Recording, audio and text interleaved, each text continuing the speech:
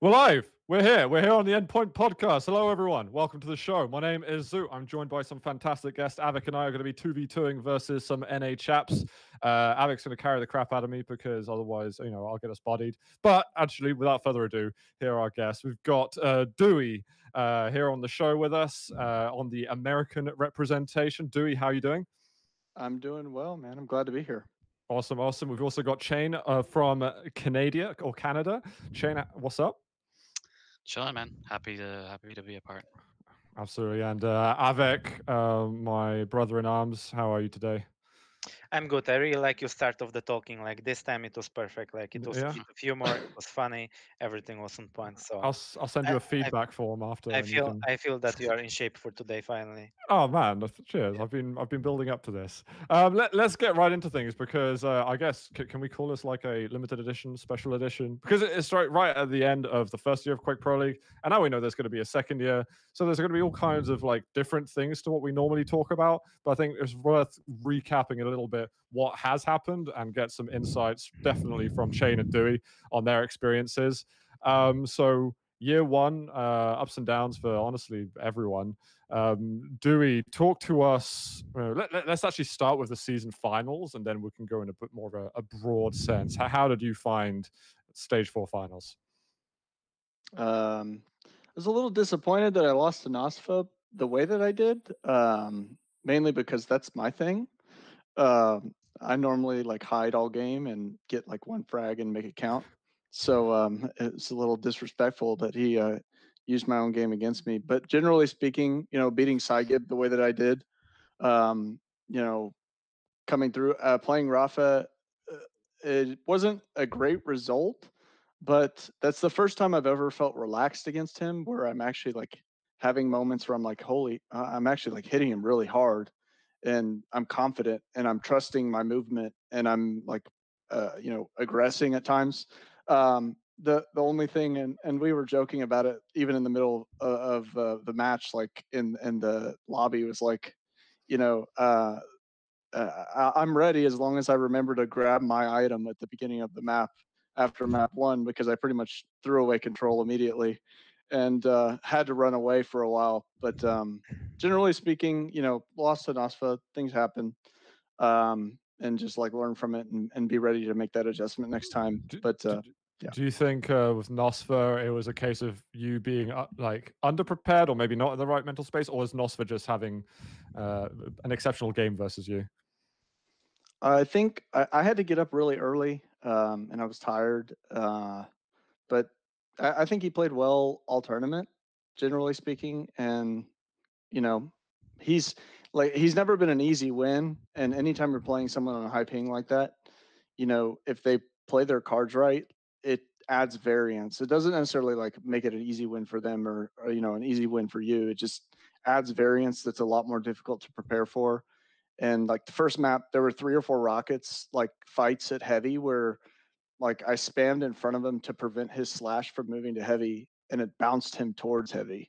And so things like that you can't really prepare for, and fights that you end the fight and you're like, he really should have lost that fight.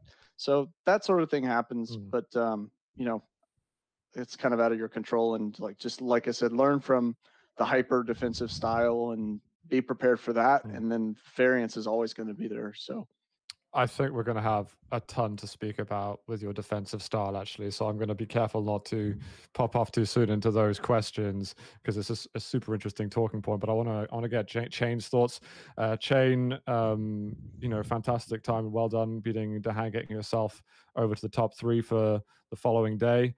But I know that you expressed a bit of disappointment not having taken any maps off the EU players, I think, or at least the series. Talk me through a bit about like your journey through the stage four finals. Sure. So in general, one of my goals was to beat the hang. That was like one of my main goals, like you just said, to get that winners bracket seed going into day three.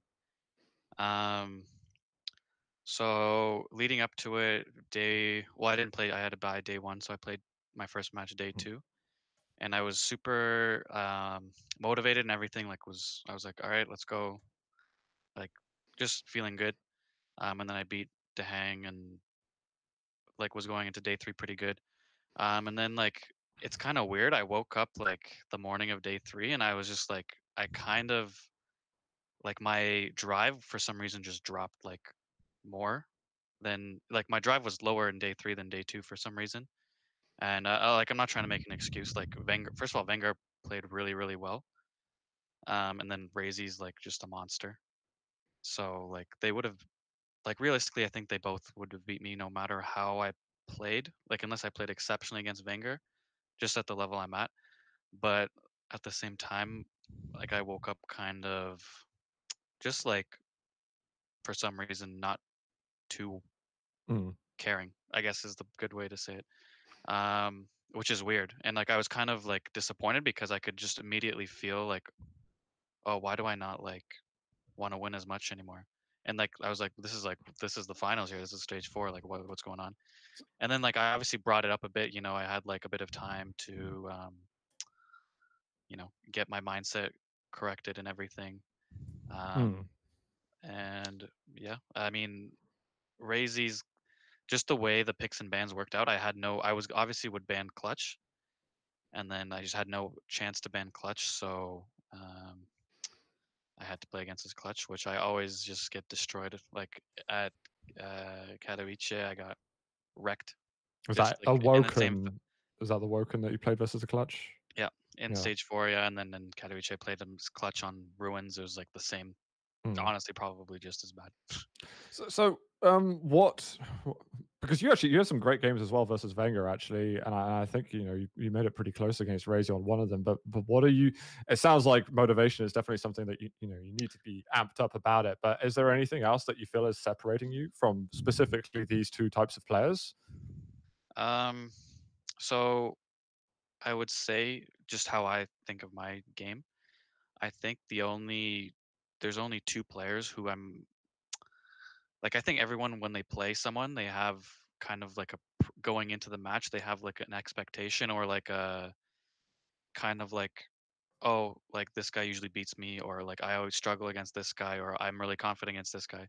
So for me, Rafa and Razy are the only two who currently I'm like, I guess, scared to play. Mm. Wenger, I actually feel pretty good against him. Um, what do I need to catch up to Rafa and Razy? I would say, honestly, I think Rafa just tries so hard, and like that's just he has the highest like dedication and like he literally does everything he possibly can. I would say to Mm. win, and just like in anything, if you're not doing that, you're just gonna not be a number one. Like that's Mm. just the only way to put it. I think skill wise and potential and everything like that, I can be just as good as them. And going forward, like that's something I have to think about myself. Like, am I really ready to commit 100% to Yeah. this? You know?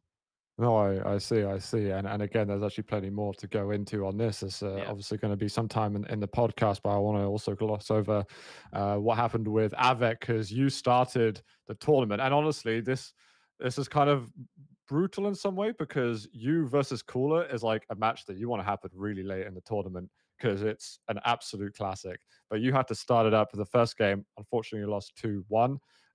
Talk me through a bit like that game, maybe your build up to it and what happened afterwards. Yeah, I'm fascinated. Well, it was game like any other else, like against me and Cooler. So we usually have close games, and it's usually 2-1 or something like this. We already played so many times in the past that it's basically like a classic matchup, and I think it's interesting for people to watch. So it doesn't matter who's winning, but it's still like building the hype, and it's like interesting to watch. Like especially this one on Ruins, like it was last map, third map, and it was frag for frag, and it was very like fast piece, and it was like really really high speed game. So I think that's why people like this match. And I lost basically in the last situation because I got hit with an orb and shotgun combo. That's how the match ended up. uh, Basically I felt good like both days, first and second day. I felt perfect, and I played like on my level. I would say I could the match with Cooler could go either way, so it's like I don't really have to complain on anything. Mm. It's just one of these matches where I don't know. I just lost the match, and it was close match, and I'm happy how it went because I don't really feel like it was really bad or something like this. So it was really hard matchup first of all, Hmm. and that's it. And then I went through the lower bracket. I advanced to the second day, and second day I basically met Razy, which Razy was also on top of his form that day. Same as Cooler, both of them are playing really good. And with Razy, I really did a lot of mistakes on Veil, and then I thought I can close it out on Ruins because it was also like overtime, but I made the mistake in overtime, so it also ended up with one frag. So it's like you got hard matches and it's like very close, and it always can go either way, so you always feel unsatisfied a little bit or something like this, but it's the way it is. It was pretty hard matches for me, and it went like it went. Yeah, and I it's, already recovered from this traumatic experience because it's like how much it 1 week went by or even more, so I enjoyed a little bit of sun, and I just like uh, I took a break and I chilled out and everything's fine. no, for sure. And of course, to meet Razy as what your second lower bracket game early on, and he happened to be the person who came top 2 in the tournament. Yeah, As, it's like there's a lot of good players, so it's like everybody knocking everyone. So it's like he Hmm. dropped to lower bracket, I dropped to lower bracket. He managed to come from lower bracket to top two of the whole tournament. It's like if there is a bracket with like really strong players, it's like you can't really avoid these things. So you can't really wait for such match till the end of the tournament because you need to play such match in the first round basically of the whole tournament. Yeah, and I remember looking at the lower bracket at one point on the European side and being like, "This is just crazy." Like, if at any other point in history you look at this bracket, you're just like, "What the hell is going on with life?" Because you had people like Base and CNZ and Wenger out the Europeans who were up on the winner bracket side, and they were having their time in the spotlight. So it was a really interesting shakeup of how things went. But I want to go through some quick like general year one Quake Pro League stuff. And Avek, just having asked you that question, I mean, your biggest high of the year, what would you put that on? Maybe it's like a specific match or even a moment in a game, or maybe it's kind of like a general result. Well, I think I started pretty strong and I finished pretty strong. The middle of the Quake Pro League was really bad for me, basically, till I fixed all my things. But Mhm. like first year of QPL was really big roller coaster because we started with like old format with LAN finals and things like this, where I felt the best. I always felt most comfortable there. Then we switched basically after Katowice to playing only online. So it was like the middle of the QPL was really like I was really struggling a lot. I started really strong with Force QuakeCon. I became seventh place and fifth in EU, so I had advantage in the points already. Then I started to fail all my matches online for another stage or two.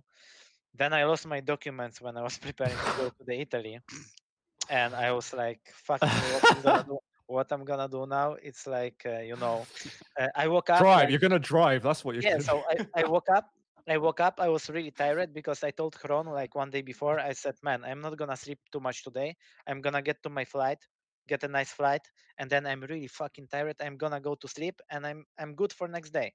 And he said, yeah, it's the best idea. I'm gonna do the same. I'm gonna stay up whole night and I'm gonna sleep next day like a baby. So I stay up almost whole night. I slept like 2-3 hours. Then I woke up. Then I did some shit. I packed my things, like I had plane at 2 p.m. At 12, I'm starting to look for my documents, and I'm basically like throwing everything in my apartment, like looking everywhere, under the bed, in like my bags, everywhere, and I couldn't find passport. The worst thing is I didn't have ID because I lost it also like few months before, and I Oh didn't my make a god. new one. So because I could use my ID to go to Italy, right? Because it's European Union. So I lost both documents, and I was like, I called Pete, and I was like, I don't know what the hell to do. And then I contacted John, and John said that you must show up tomorrow at 10 a.m. Otherwise, you are out of the league. So I was like, yeah, I'm just gonna go by car. And imagine now, because as I said, like I lost my ID like few months before. I lost like my whole packet of documents. It was ID, and it was a driving license. So I went to Italy without passport, without ID, and without driving license. I had no documents at all. It's just So I was like, outrageous. man, it's like a 17 hours drive. I was like, I hope police won't stop me because then I'm already like done, you know. So I went there straight away, and I arrived at 7 a.m. And I think I saw Cooler or someone already going downstairs. And he was like, oh man, it's unbelievable. I went to the room and Heron was also waking up. So I slept for a few hours and then I catched another like shuttle at 10 or something like this. So that was pretty much the worst thing. And But then you still like beat me. You still beat me. yeah, then I played Chain the same day and yeah, somehow I managed to win with him. You played pretty good, I think, to be honest, too. The Yeah, adrenaline, you know. I was hitting a lot at that match, to be honest, like Yeah. like really much. Yeah, But yeah. still, like, and then I finished pretty good on my last stage because I renew my PC. I was practicing hard, and I was basically winning every single match, like in my last like 4 weeks or something like this. So that's why I catched up with points again a lot by Mhm. last 4 weeks because I won like 4 or 5 matches last stage, like last like 1 month and a half or something like this.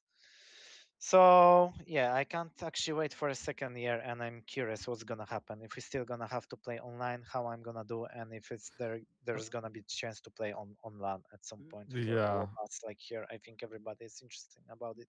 for sure. And it's honestly so difficult to predict at the moment. Yeah, I just don't know. But I'm gonna swing through Chain, which you actually had like a lot of highs this year. Remember, right? Would I think something like Katowice? You beat some Mhm. plays like Cooler, for instance. What's you tell me? What's your biggest pros this year?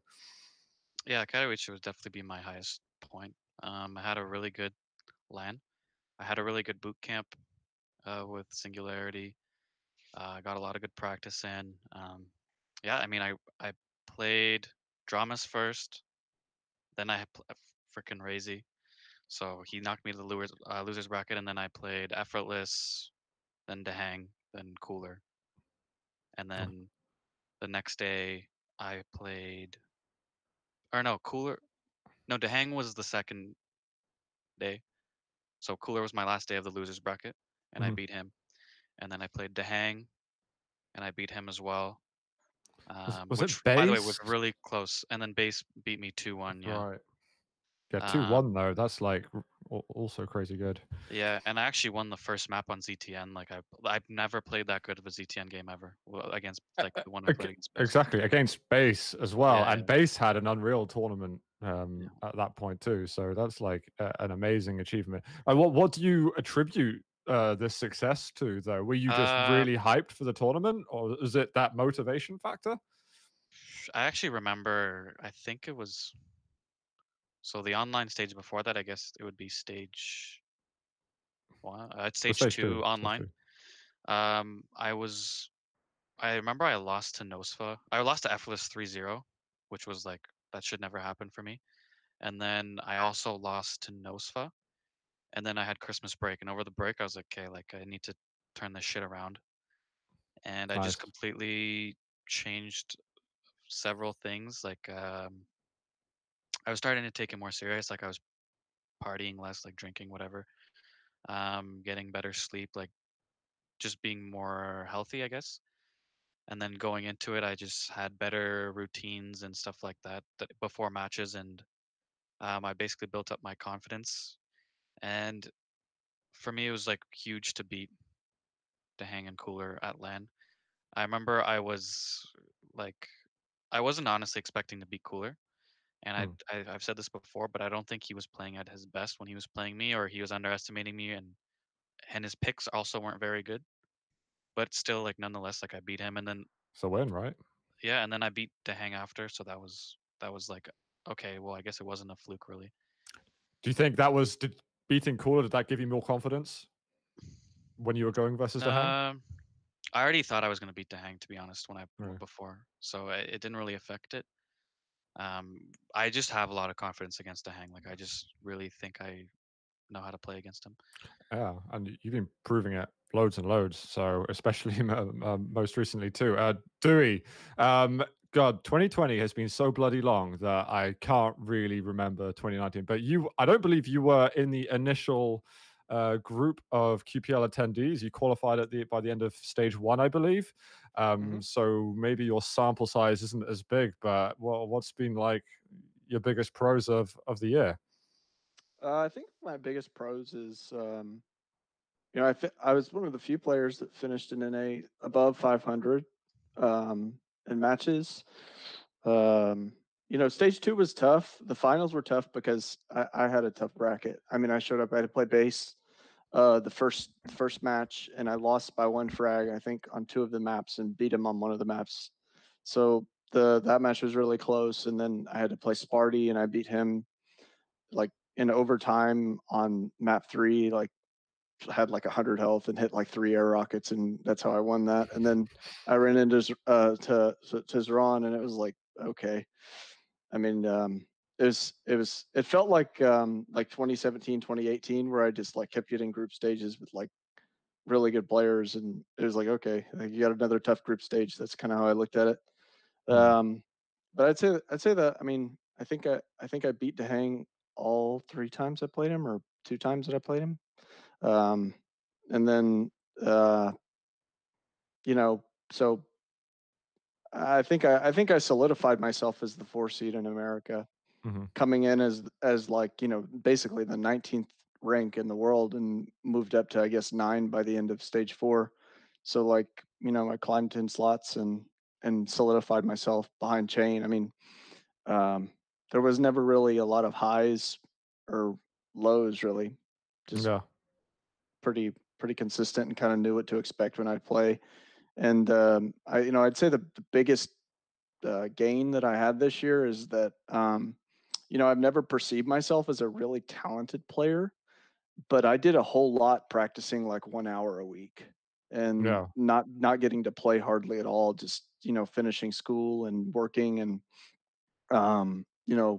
so I think I have a different view of myself and a lot more confidence. Like, hey, you can beat a lot of these guys with no practice.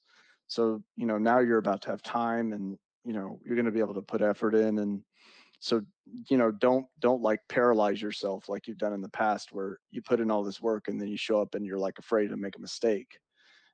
That's been a big problem throughout my career. So I'm really optimistic for season 2.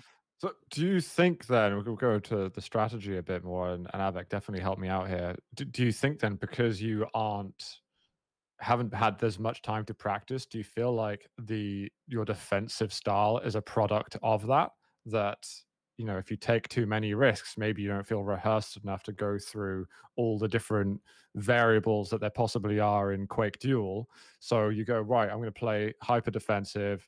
I think the way you put it is that, you want to give yourself those 100% opportunities to capitalize and get frags. And if it's less than that, then it's not a risk I'm willing to take. Is it fair to analyze it like that, or does this style come from something else?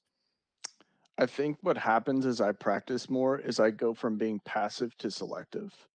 I go from being, just I'm not going to take any fights, to I know when I can be aggressive. And I still am on the whole, I would consider myself a more back player. But I think as I practice more, you'll like start seeing me make plays with Ranger or with Athena. And I'm trying to add Slash. I'm a decent Anarchy player. So I think, the more practice I have, the more I can play champs that yield to a more aggressive play style. Whereas, a lot of what I played this year, Scalebearer, Keel, BJ, Visor, Strog, I mean, they lend to a more passive play style. So I think that, over time, you're going to see me become more aggressive. And I think it started showing even without practice in stage 3 and 4. And that's why I started, getting above that kind of like, he splits the series. Like, he's going to win as many as he loses, and he's not going to 3-0 very many people. And I think I had like 3 or 4 3-0s in the last 2 stages because I started taking risks. So I think actually you're really bloody scary. I think I went versus like a fake account of yours or something recently. Is this true? Is this true? Did it happen? I don't have a fake account. You don't have a fake account? Okay, so it No. was you. But I've seen you playing it sort of in practice, and your aggressive plays are really scary. And when I sometimes watch you in pro games, I'm like, why doesn't he do those things that I sometimes see him practice on those, on those very few occasions that I've seen it? Because when you get in people's face, I'm like, people maybe don't know you for your mechanical skill, but I'd say it's there when you are taking those risks. And I know, so like an example to draw from is like Wenger used to early on in his pro career used to practice loads, but he always played totally different in tournaments. Do you feel like you've got an element of this? Yeah, it's a problem. It's a problem and it's a trust issue. And Cypher talked to me at Katowice after the tournament was over, and I think that's when I really started to think about, how am I going to get over this? Is the way he put it was, he said, "You play perfect Quake. It's perfect. If I was going to teach someone new how to play, I would just show them that. But you don't take advantage of any of the situations you create for yourself." And I think that's really like where my mind has shifted to. It's not so much can I be aggressive or defensive. It's, I think in one of your prior podcasts, Avik put it as the player that's out of control is doing all of this work. You're doing all of this work. It's work. That's the hardest part of the game. And, the way I was playing early on in QPL, I was never capitalizing on all of this work because it's stressful as hell. Like playing like that is not fun. And sometimes you even play like that just because the other player's not tough enough to handle it. Like they just can't mentally hack it. So just play like that and make them break. It's easier than having to actually mechanically beat them. So yeah, no, definitely agree with you on that. And it's a problem, and I'm working on solutions for it. Yeah, it's the $1 million question at the same time, right? And I think it applies to actually so many players. I just find that your style is so distinguished and how to find you. Unfortunately, we don't have the same Ranger orbs, that we used to, but times change, right? It's for the better. I agree. It's for the Chain, I actually struggle to think, and it changes for me pretty much at the end of each season, because I used to see Dramus being as one of like the most improved players, and this was very much early on in the first year of Quake Pro League, but it's really much more clear that it's you at the moment. What are all these improvements come from, where they haven't necessarily come from a lot of other NA players who I feel have been, if it's not too harsh to say, quite static in their ability? I'll say this: a problem NA has is they make a lot of excuses for why they're honestly playing bad. Like it's just weird to me to not be honest with why you're losing, because you're just not going to improve at that point. So I don't think I'm doing anything too special, to be honest. I think just the players are kind of holding themselves back. And I mean, for whatever reason, not everyone is able to put in a lot of time in NA. Like Mhm. people are working and stuff. I get that, but at the same time, you need to be honest with yourself and like what you need to do to be better. And like you have to, if the truth is I'm too lazy to actually do what I need to do to win, then just admit that to yourself, and then it's not like some other random variable that's only affecting you to why you're losing. It's something that you can change most of the time.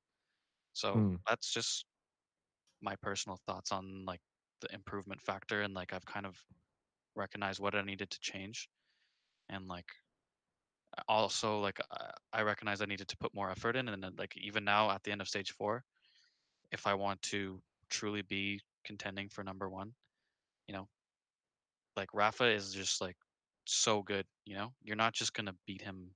You're not just gonna get lucky and beat him.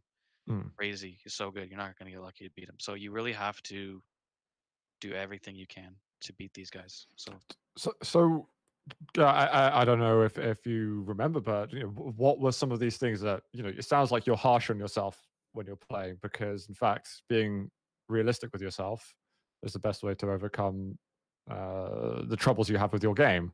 Do you remember some patterns that you were, or some like bad habits you were making It's that you nothing to said got do to get rid from. of? Sorry, it's nothing to do with my. I think my in-game mistakes come from my like attitude towards the game. So like I can't even tell you exactly what I fixed, to be honest. Like I don't know. I don't even know myself like what I like if maybe if I looked at how I started and how I play now, maybe I could notice some differences, but I don't know what I changed in my game. Like I guess one thing I did change is my timing's gotten better towards the end. And that might come from playing Cooler a lot, for example. He's really good with the timings and bass. Um, but uh, yeah, like I'd say a lot of players, and I think Avic's like a player like this as well, where it's your game really depends on on your mental state and your like just how you're feeling. That's like Quake is a game of how you're feeling, basically. I think for a lot of players and a lot of players, especially who depend on like on their execution and their aim and whatever, it really does. Like many other competitive things, games, sports, whatever, it really depends on how you're feeling, right? So I think um, working on that can sort of build the Hmm. groundwork for your game. That's just my approach, at least. No, I think that's totally fair. Avik, have you got any thoughts on that too? Well, I think it's a really interesting subject, and it's worth to to elaborate on that a little bit, because when we are like inviting guests in the beginning phase, I'm always thinking about like what can I speak with those guys, like what they are good at, and what is interesting for people. So I really think like in case of like how to practice and how to improve, like we have two best guys out there for now, and it's the best combo we can have right now to explain that. Because like what Chain said just now, I think, yeah, I also agree that the Quake is a lot about the mental state and about like how you feel, because then you can execute well, you can aim well, you can like move on the map well, you can do all those things, right? Which, and then we go to to what Dewey said earlier, right? Because it's about like taking like right decisions at right moments, because all those things like if you feel good and you hitting well and you're moving on the map well, you can execute every kind of frag, or you can like make advantage for yourself with hitting well. It's great. You're gonna use that moment, you're gonna kill the guy, and you are leading, right? But what if you cannot do that? You know, many people failing at this time, and I think Dewey is the guy who's shining at this time, because then he's never gonna give you like this one easy frag. He will always try to wait it out. He didn't like hit like great like combo. He missed the rail. The guy hit him. It's no problem for him. It looks like he's still chilled in the game. He's not giving up, and he's not like letting the game go. Where many people, and especially Europeans who play really fast, they would already fit 3 4 frags and things like this, you know. So it's I think if we could like connect these both elements, so try to play like well and be in the state of mind when you are executing well and you hitting well, and as soon as it doesn't work out, go to the state of the mind of Dewey and do that. That will be like perfect quick player, I would say. And Rafa has this like this thing Hmm. in him that he, it's really hard to kill him at some point, but still it's not to the point where it's like really hard to kill him, as like Dewey gonna give like everything he has, you know, because even Rafa can fit at some moments because he miscalculates some situation and he misread something and he just like went full, and he gave away frag. So I just like want to know like how Dewey does it, like what's like how impactful is your aim, how much it helps. I know it's like it's not the most important, and I know you know that, guys, because you are playing on professional level, but many people always seem to like admire aim too much, and they think that aim gonna win the games, and then their like favorite players are failing really hard at some point, because it's not the way it is, because it gives you chances, but if the opponent not gonna fall for that and you're not gonna use these chances, nothing gonna come out from this match. Because I saw many matches of Dewey where someone is hitting him constantly, rail rail rail rail, he's constantly can't get to the control of the map, and he's all the time trying to survive, and he's like on his basic stack, you know. And then as soon as the opponent stops like hitting, because you cannot hit for 2 hours long all the time, right? Then he uses his like advantage, and then he's making the kill somehow. So I don't know. What do you think? Like, is aim even like important at all or not? Or mechanical think skills and movement and things like this? I think that's exactly what you just said is exactly what I was going to say, right? It's mechanical skill as a whole. And one of the hardest things to do in Quake, in my opinion, is like hitting hard is very difficult, but dodging well, moving well, like positioning well in a room before a fight starts, so that if something goes wrong, you're capable of escaping really quickly and really efficiently. And even if you like it's beyond just the mechanic. It's thinking about in your practice, like, am I going to be able to execute this when I'm nervous? Am I going to be able to get out of this situation when I'm nervous? Not just when I'm hitting like a truck or like this game doesn't count, but like tournaments on the line, my life, like this is my lifeline. Can I do exactly what I'm doing right now again? And so like that's one of the big differences between me and my ability to play defensive and other players is like defensive rockets are not very hard to hit. Like defensive shotgun, defensive rail, like those are some of the easier things to do in terms of aim. And so I think like yes, in that sense like my mechanics are weak, but I think my ability to dodge and get away and to almost be like a snake where like it's very frustrating for people. And like you said, making their shots not count. Like it's like that quote. I guess was it like CCM where he's like, "I do more with the rails that I miss than you do with the rails that you hit." And it's kind of like that mentality of like, how do I make what they're doing not matter and what I do matter a lot, and like get the absolute most out of the aim I do have today because I know like I didn't get to practice as much as them this week, or and this comes down to fundamentally like picking champs properly.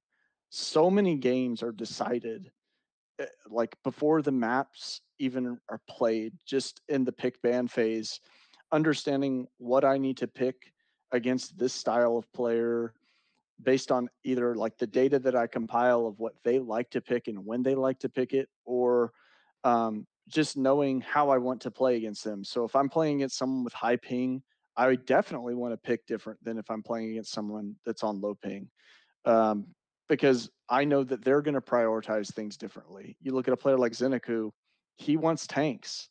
That's what he wants on high ping. He wants tanks.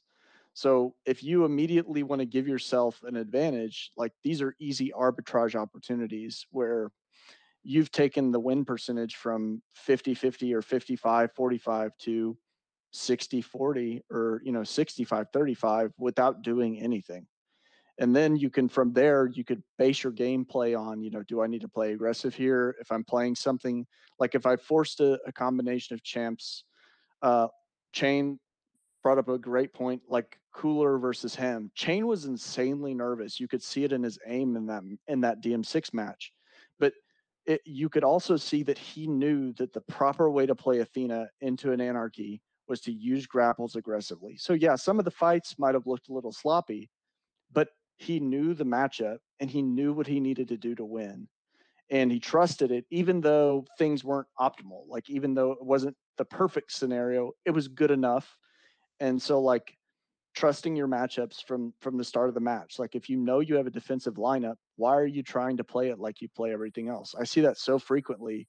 Like, players get these perfect lineups, and I'm just like, this player should win this matchup like 80% of the time, and then they throw 3 frags away at the beginning of the map because they're not comfortable with waiting to minute 8 to decide the map. All you need to do is be comfortable being uncomfortable to win that matchup, but you're not comfortable with not having a decision right away. Like, you need it at minute 2, and you can't just wait until minute 6 or just wait until minute 7 when that opportunity is going to lend itself. I see so many maps where it's frustrating. It's probably equally frustrating to me as it is when people watch me like potato my aim, or like go super passive. That, like, it frustrates you, but what frustrates me is watching someone who's got like, Nyx into Strog on, Awoken, and it's like Nyx should win this matchup like almost all the time, but they give away 3 frags to start instead of just maintaining high ground or something simple, and the next thing you know, like, it's a close match. And you let bad matchups hang around with you, that's when the win rates go up. Like if they make it, and have an advantage into minute 7, 8, that's when your win rates go to crap. It's not lost in the first minute. So that's my thoughts on that, on mechanics in general, but also like picking to benefit your mechanic. I think you touched a very important subject because like champions are really important to pick, and we could already see that like 2 years ago when you played with Garpy, I think you were the in-game leader in your duo. You were calling, like I was watching your games, and I think you were the one of the first teams who started to really use kill back then. And I think it might have been your idea, or like pushing tanks into the lineups because all Europeans played like Galina Visor. That's it. That's it. You started to push like kill and things like this. Like people were like focusing like poking kill, and then the game looked totally different. People started to run out of ammo and couldn't fight anymore because they spent it on kill. So I think that's really important, and you showed it already back then that you kind of think deeper about the picks. So that's great. I'll just add quickly about the mechanics part. Like, Mhm. I do still think it's like huge, especially in like tournament setting. Like for example, it's my experience when I was playing like Razy just now. Um, like Razy's someone where he will do so much damage to you if you're like chasing him, or he will punish you so hard that it makes you like second guess your decisions of should I push this? Should I like okay, you have big overstack. He's 100. Should I go take like this LG fight even? Like should I even do that? And then that split second like indecision is like huge in Quake. Like it's just like it can be like such a big difference. So I think you can really feel like if your opponent's hitting hard, and it can impact your decisions. It makes you make worse decisions because they're hitting so hard, for example. And like that's just one angle of like having really strong aim. It can help you like that as well. So what Well, should you do? you basically applying pressure on your opponent, and Yeah. it's matter of how hard Yeah. is your opponent and how much he can take and how much he can like Yeah. survive Yeah. with still playing his game. Because at some point either he will break or he will break you. So I think that's why the Quake is And kind it's of important to safe remember game. everyone breaks. Like even Rafa will break. Even Yeah. like it's everyone will break. So And I just want to add, because amateur me is this one of the things I've struggled on a lot. That specific example, you're super stacked, your control is good, you're going against someone you know aims better than you, or just know has got crazy damage output. And for me, I know my LG is weak, for instance. And you kind of mull over. Mathematically, I tell me I should go into this fight. I have the better stack, so that means I should do it. Like, should you be anticipating this before the game even starts, that actually you need a way bigger advantage somehow? I just wonder, Shane, what's the best way to I don't make the think best decision? Yeah, I don't think you need to tell yourself I need a bigger advantage, but you need to just be confident in your aim, and um, you kind of have to expect that they're expecting you to push with this big stack, and like not like a problem I actually do have is like wasting my stack, like you like kind of what you just said, where like you both know like you're way out stacking them, you have your ability up, whatever. Like that doesn't always mean you just push, you know. And I think that's kind of like what Dewey mentioned, sort of that as well. Like you have to still be efficient, even if you have a big stack. Like because the only thing the other guy wants for you is to be inefficient with your big stack, and then he's back in the game. So yeah, it's an important thing. I think Rafa's really masterful at managing players who have better aim than him. And the reason I say that is if you watch his use of like tribal and shotgun and machine gun, like heavy machine gun when he plays good players, like he will use those weapons to just chip 30 to 40 damage at a time to try and like weight it, and he'll like take routes specifically that give him that little bit of time to get unanswered damage. That way when he goes into the fight, like it's 275 versus 150 instead of 275 versus 200. and he's really good at having contingent scenarios. And I would actually say that Chain's really good at that too. The two best players in America that do that are probably those two. I would say Dehang is actually one of the worst at doing that, and that's one of like his weaknesses. Is he has like one more shot itis really bad, as Jahar would call it, and Chain and Rafa are actually pretty good about like, I know exactly what like the criteria are that like have turned this into a good fight, and if those criteria aren't necessarily met, I'll just leave. And machine gun spam on DM6 onto the heavy. Like if someone's jumping onto heavy and you could peek and get 2 or 3 ticks, like that might greatly change the dynamic of the fight for you, particularly if it was like right after they grabbed it of the next fight. Chain and Ruff are like really good at that. So yeah, I have to say I agree with kind of adjusting to the degree of mechanical skill your opponent has. I think I wanted to say something similar, but also I wanted to add to what Dewey said, and especially that when you are dealing this chip damage, a lot of players have trouble with like realizing how much damage you actually took. So if you're getting like even 3-4 bullets of heavy machine gun, the guy who's like receiving this damage, he doesn't really realize how much he took, and he's still playing as he was in the previous state before he got hit. So he's still trying to cut the distance and try to fight with you. So also what I wanted to say is like this is what the players out of control and stuck should do. So deal cheap damage and try to not get like let your opponent come close to you. You should do like opposite. So you shouldn't jump freely around the map without checking corners. You should try to cut the distance to your opponent as safe as possible. So on the M6, you're just not jumping on the bridge and rocket like this because he can from catwalk rail you or tribal you or something. You always approach it slowly. You slowly approach it to mega and slowly you try to go to your opponent and slowly choke you somewhere on the map. He needs to drop down if he doesn't want to fight, and then you basically have him. So you need to be very careful, and you need to understand that you need to agree with yourself that your opponent is out aiming you and play as if he was all the time out aiming you. So be careful, don't be like open, like dodge, as Dewey said. Your dodging is very important. You can't like smoothly like move because everybody gonna hit like a truck on you. You need to be really hard to hit, try to cut the distance, because then it's easier to make a frag. Because if you want to frag your opponent with railing, first of all he gonna outrail you if he's better. Second of all, he's deciding if he wants to take this fight or not. He will hide behind the corner if he doesn't want to fight you. So it's not you deciding. As soon as you get next to him, it's you who's making decision. It's he's belonging to you basically. You do whatever want with him at that point. You Oh, can either kill him or let him go. So I think that's my opinion about it. no, that's actually really useful for a player like myself hearing that. I want to ask Chain a bit more about playstyles between NA and EU. The way I've seen it in a very, very broad sense is there's been maybe the sort of the rising echelons of the NA players. And I put that among, I don't know, Sibrick, Effortless, Dramis, I think, before he started really improving a lot. I always felt there was a lot of overcommitment to opportunities, and you're chasing that frag, and that, as you said, do one shot itis, but actually like times 3 a bit.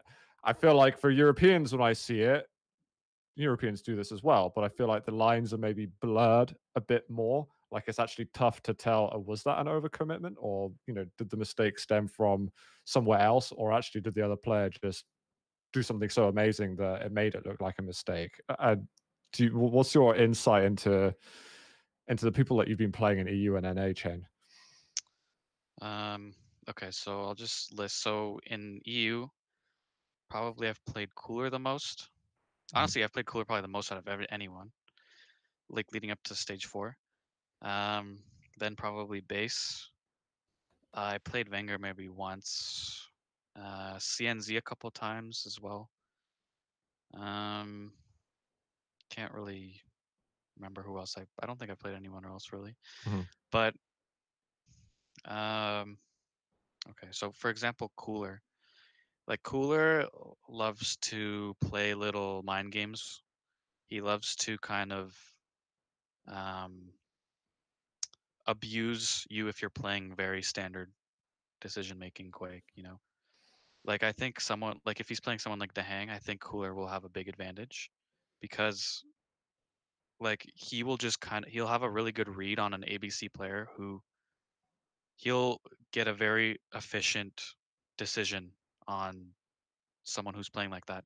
Like he will leave an item up.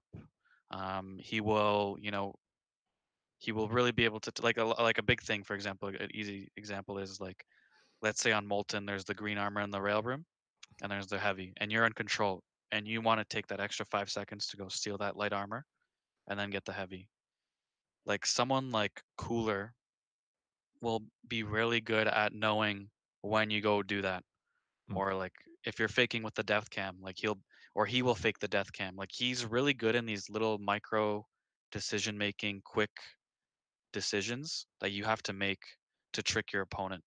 And then as well on top of that, Cooler is really, really good in control. Like in control, he's really, really strong, especially in tournaments. Like I don't know anyone who's really as strong as him. Like he will really get so much of it, and he also starts like it feels like his aim starts getting better as he's in control. Like so that's like my like quick little description of Cooler's playstyle. And then someone in NA, um, honestly, I would just to follow up on that, I would say they're easier to read. I would say like they kind of like to take predictable engagements, and maybe that's also maybe has to do with because they're weaker players, right? Like Cooler's been playing for how long, and he's just experienced player, and he's just better. So maybe that's one thing that NA players can do more is like kind of like expand the game a little bit, like make it a little bit more complicated. Um, so yeah, I guess NA is simple, quick. EU, from what I've played, is like a little bit more complicated. But then you also have Rafa, who's like also like Cooler. He plays these little mind games, and Rafa's also like his. He's very clutch. Like he's so clutch. He'll hit like he never really misses something that he needs to hit. Like as of recently, that's just how it feels. At least playing against him.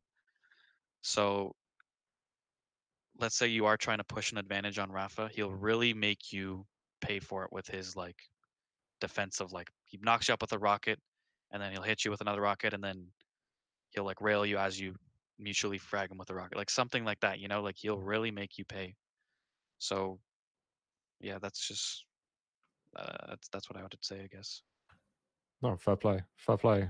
Dewey, and with your kind of experiences, been to a decent amount of lands. What do you find are differences between? I don't know. It's weird to like your stereotypical EU player, your stereotypical NA player, but you know what I mean. What do you see? I think on the whole, mechanically, much more practiced and rehearsed. However, ironically, I think if we're talking about a specific echelon of NA players, I think the top 4 plus Cygib, so Drama Cygib probably are 5 and 6 in some order. I'd say the top, so like Chain, Rafa, me, Dehang, and Cygib generally make fewer like mental errors. Like when I've played against European players historically, it always seems like there's always one big like mental error that happens. And if you're in a position to take advantage of it, it's easier. But on the flip side, I think NA has a lot more of that on the mechanical side, where like you can bank on one fight a game, they're going to have the wrong gun out. Like EU almost never has the wrong gun out. Or, they're not going to expect a certain push and they're just not going to do any damage to you and you can get a clean frag. That almost never happens in EU. So I would say that that's kind of the big stylistic difference, Right. at least in terms of development, that I've noticed is like, the mechanical development in NA has always been a little weaker in my opinion, but that kind of like general mental awareness, that doesn't happen so much in NA. It's a little cleaner.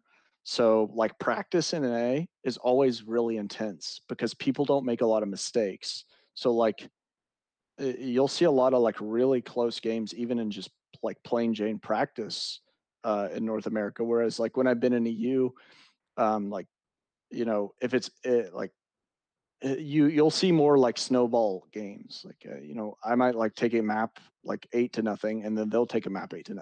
Whereas in NA it would be like both of the maps were 4-3 or 5-4, and it's practice and it's like a tournament. So I think stylistically, like those are a couple of key differences, but on the whole, like EU mechanics are much better. EU, even like in terms of timing and game sense, it's a lot tougher. And like now you're seeing someone like Vinger who, he kind of reminds me like a little bit of Cypher, and that like his execution is totally different. Like you watch like Cypher's execution and the way he lands shots, and is confident in like the worst possible scenarios. That it's like, if it were me, I'd be like, oh, mail it in, buddy. But you watch him, and it's like, well, he hits 2 rockets, or like he just so happens to switch to the perfect gun that could work in that situation, like instinctively. He's not late to switch to it. It's like he expects it. Vinger reminds me a lot of that. Like Vinger expects those scenarios where he can do a lot of extra damage that other people don't necessarily, read into or miss out on. So I think he, in my opinion, is kind of an embodiment of that right now, where it's just like superior. But Well, I think 16-year-old Wenger would be out over the moon hearing this, this kind of comparison, actually. But this is fascinating to talk about because it's not just EU guests and stuff on, and we're just comparing the two scenes. We actually have like a nice diverse field of people on the podcast. And Avec, you've got such an extensive history with games. Sure, you're not playing NA all the time, but do these thoughts resonate with you? Well, I agree with both of them. So if I would have to describe it in like few words, it would be like EU playing more loose and NA playing more tight. I would say like this. Definitely, it feels like this in every, especially in practice, and then even in the matchups. Like I think maybe advantage of NA coming into tournament is that they already practicing in a regime, like they would play in tournament. EU doesn't do that very often. There's not many players who gonna play exactly the same way. So many EUs are like you straight away see the difference in their playstyle. Like for example, Wenger used to like straight away go into defensive mode in tournament. So I don't know. Both like ways of practicing are good because when you are playing more loose, you're pushing yourself to the limits, and you actually checking like the limits in the game. Then you remember that some things might work and some things might not work out.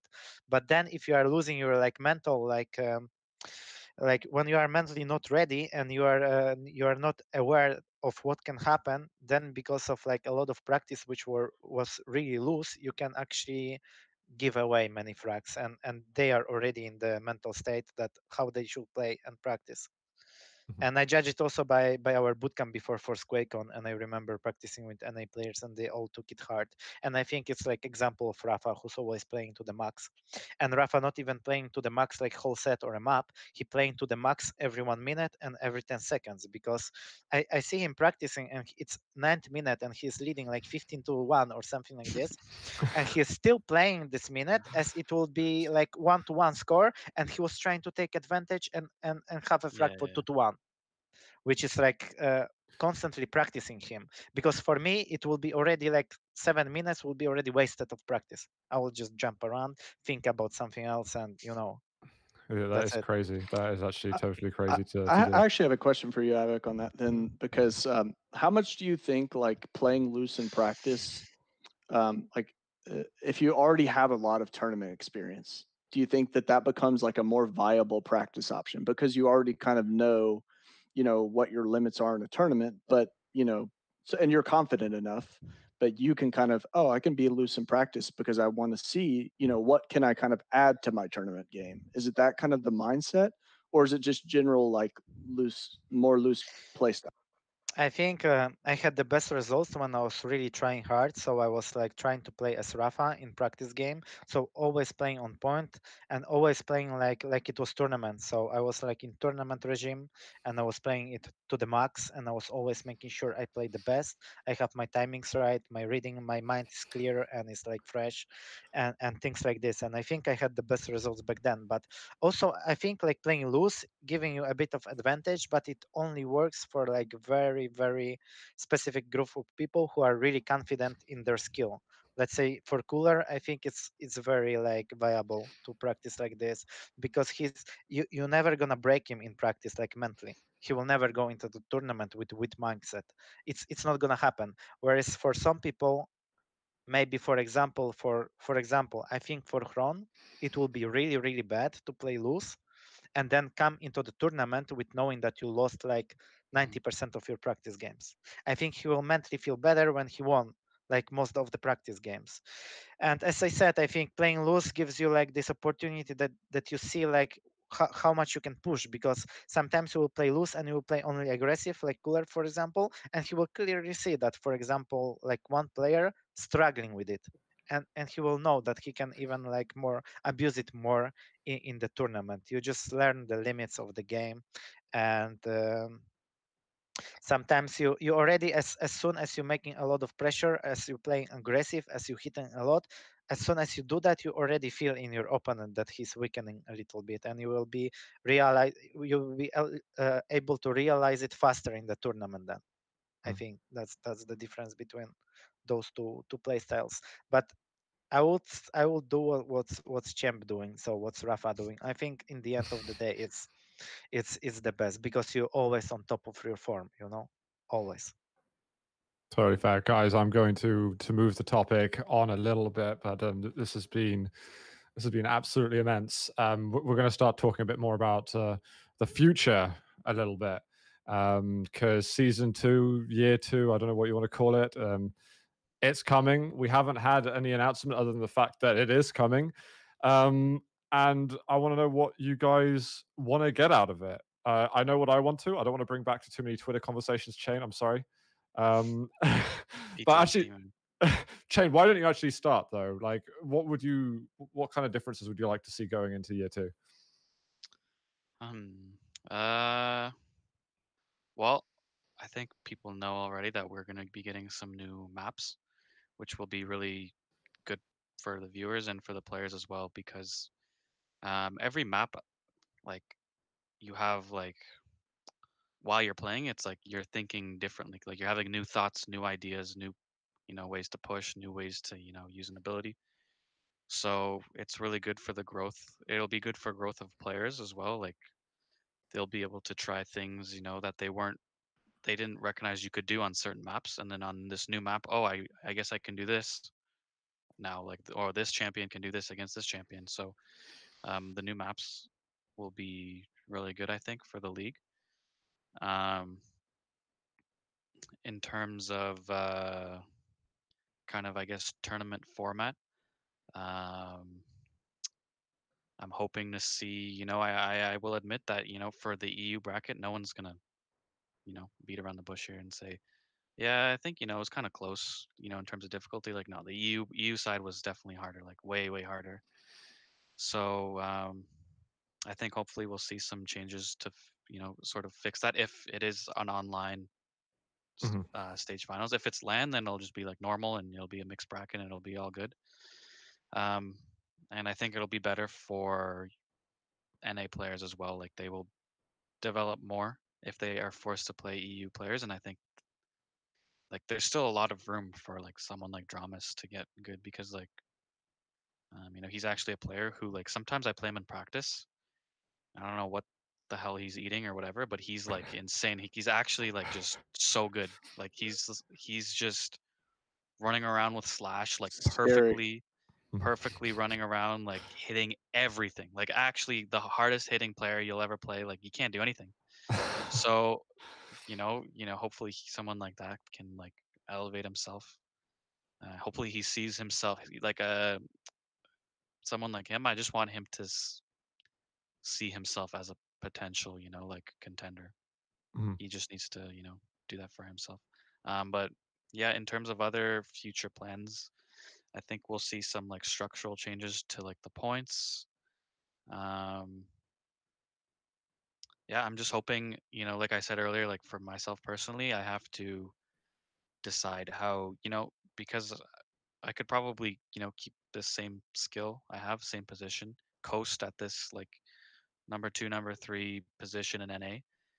Do I want to really try to push myself, to go for number 1? Because it's not, it won't be easy at all. Like it will not be like, you can't just put like in more hours. That's not going to do it. Like something I have to, sit down, really think about what do I need to do here, to take, to push Rafa to his limit, for example, and yeah, so that's what I would say. Fair play, fair play.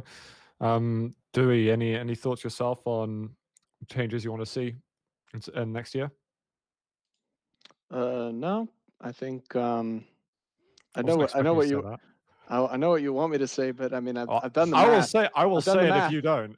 I've done the math and it's fine. I mean it's really fine. But like I have like I don't even know how many, couple thousand data points, maybe 1,500 data points on maps and outcomes as a result of who was banning and who was picking and all that kind of junk. And there's no correlation really on any of the maps, like as a general sense. So I think, and I gave those findings to 04. I told him, I didn't give him the data because there's stuff in the data that is useful, but I did tell him, I don't think there's any problems with it, and I had been monitoring it all year because at some point, like the win rates were really high, and it was, it was starting to get to this point where it's like, is it high because there's something wrong with the picks? But I don't know. I don't think there is anything conclusive enough to change it. And I'm excited for some new maps. I think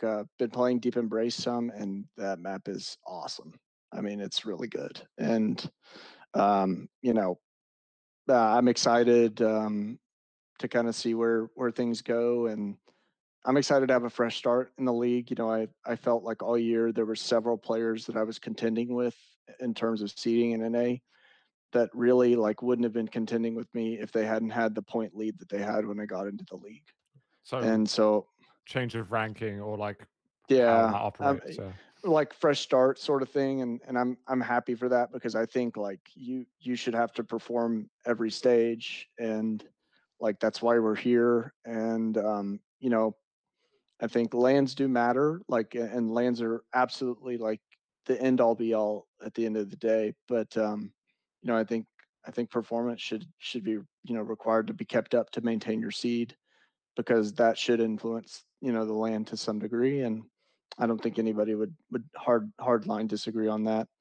And I'm happy kind of what Chain talked about with the brackets. Like I think NA needs to play EU.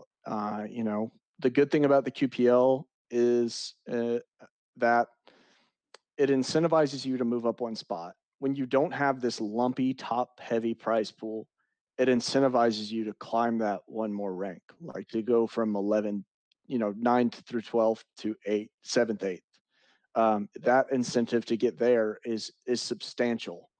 Whereas, when Quake Champions first came out, there were several tournaments where, now the QWC was the World Championships that year were a little weird, but thereafter there were several tournaments where like if you were 13th through 16th, you didn't even get paid. You just practiced for a quarter for nothing. And then, if you didn't get 9th through 12th at one point, like you didn't get paid. If you didn't get top 6, I think for a couple of the tournaments, you didn't get paid. So it was like, it's really nice to have this structure where it's like, for a player like me who's, 9th through 12th, now I get some time to practice. Like there's actually a lot of incentive for me to practice, because it could be, quite a bit more money every quarter for me to climb, 1 or 2 ranks. And obviously the goal at the end of the day is to win. So, but I'm excited for the new maps. I'm excited for a different bracket format, if it's online, and we'll see where that goes. But happy that NA gets consistent competition and is getting the opportunity to develop, because I think Chain's right. Like there's players like Dramas and Nosfa who have shown that they're ridiculously talented, and most of the time, talent just needs time. If they're willing to put the work in, they just need the time. They need the opportunity.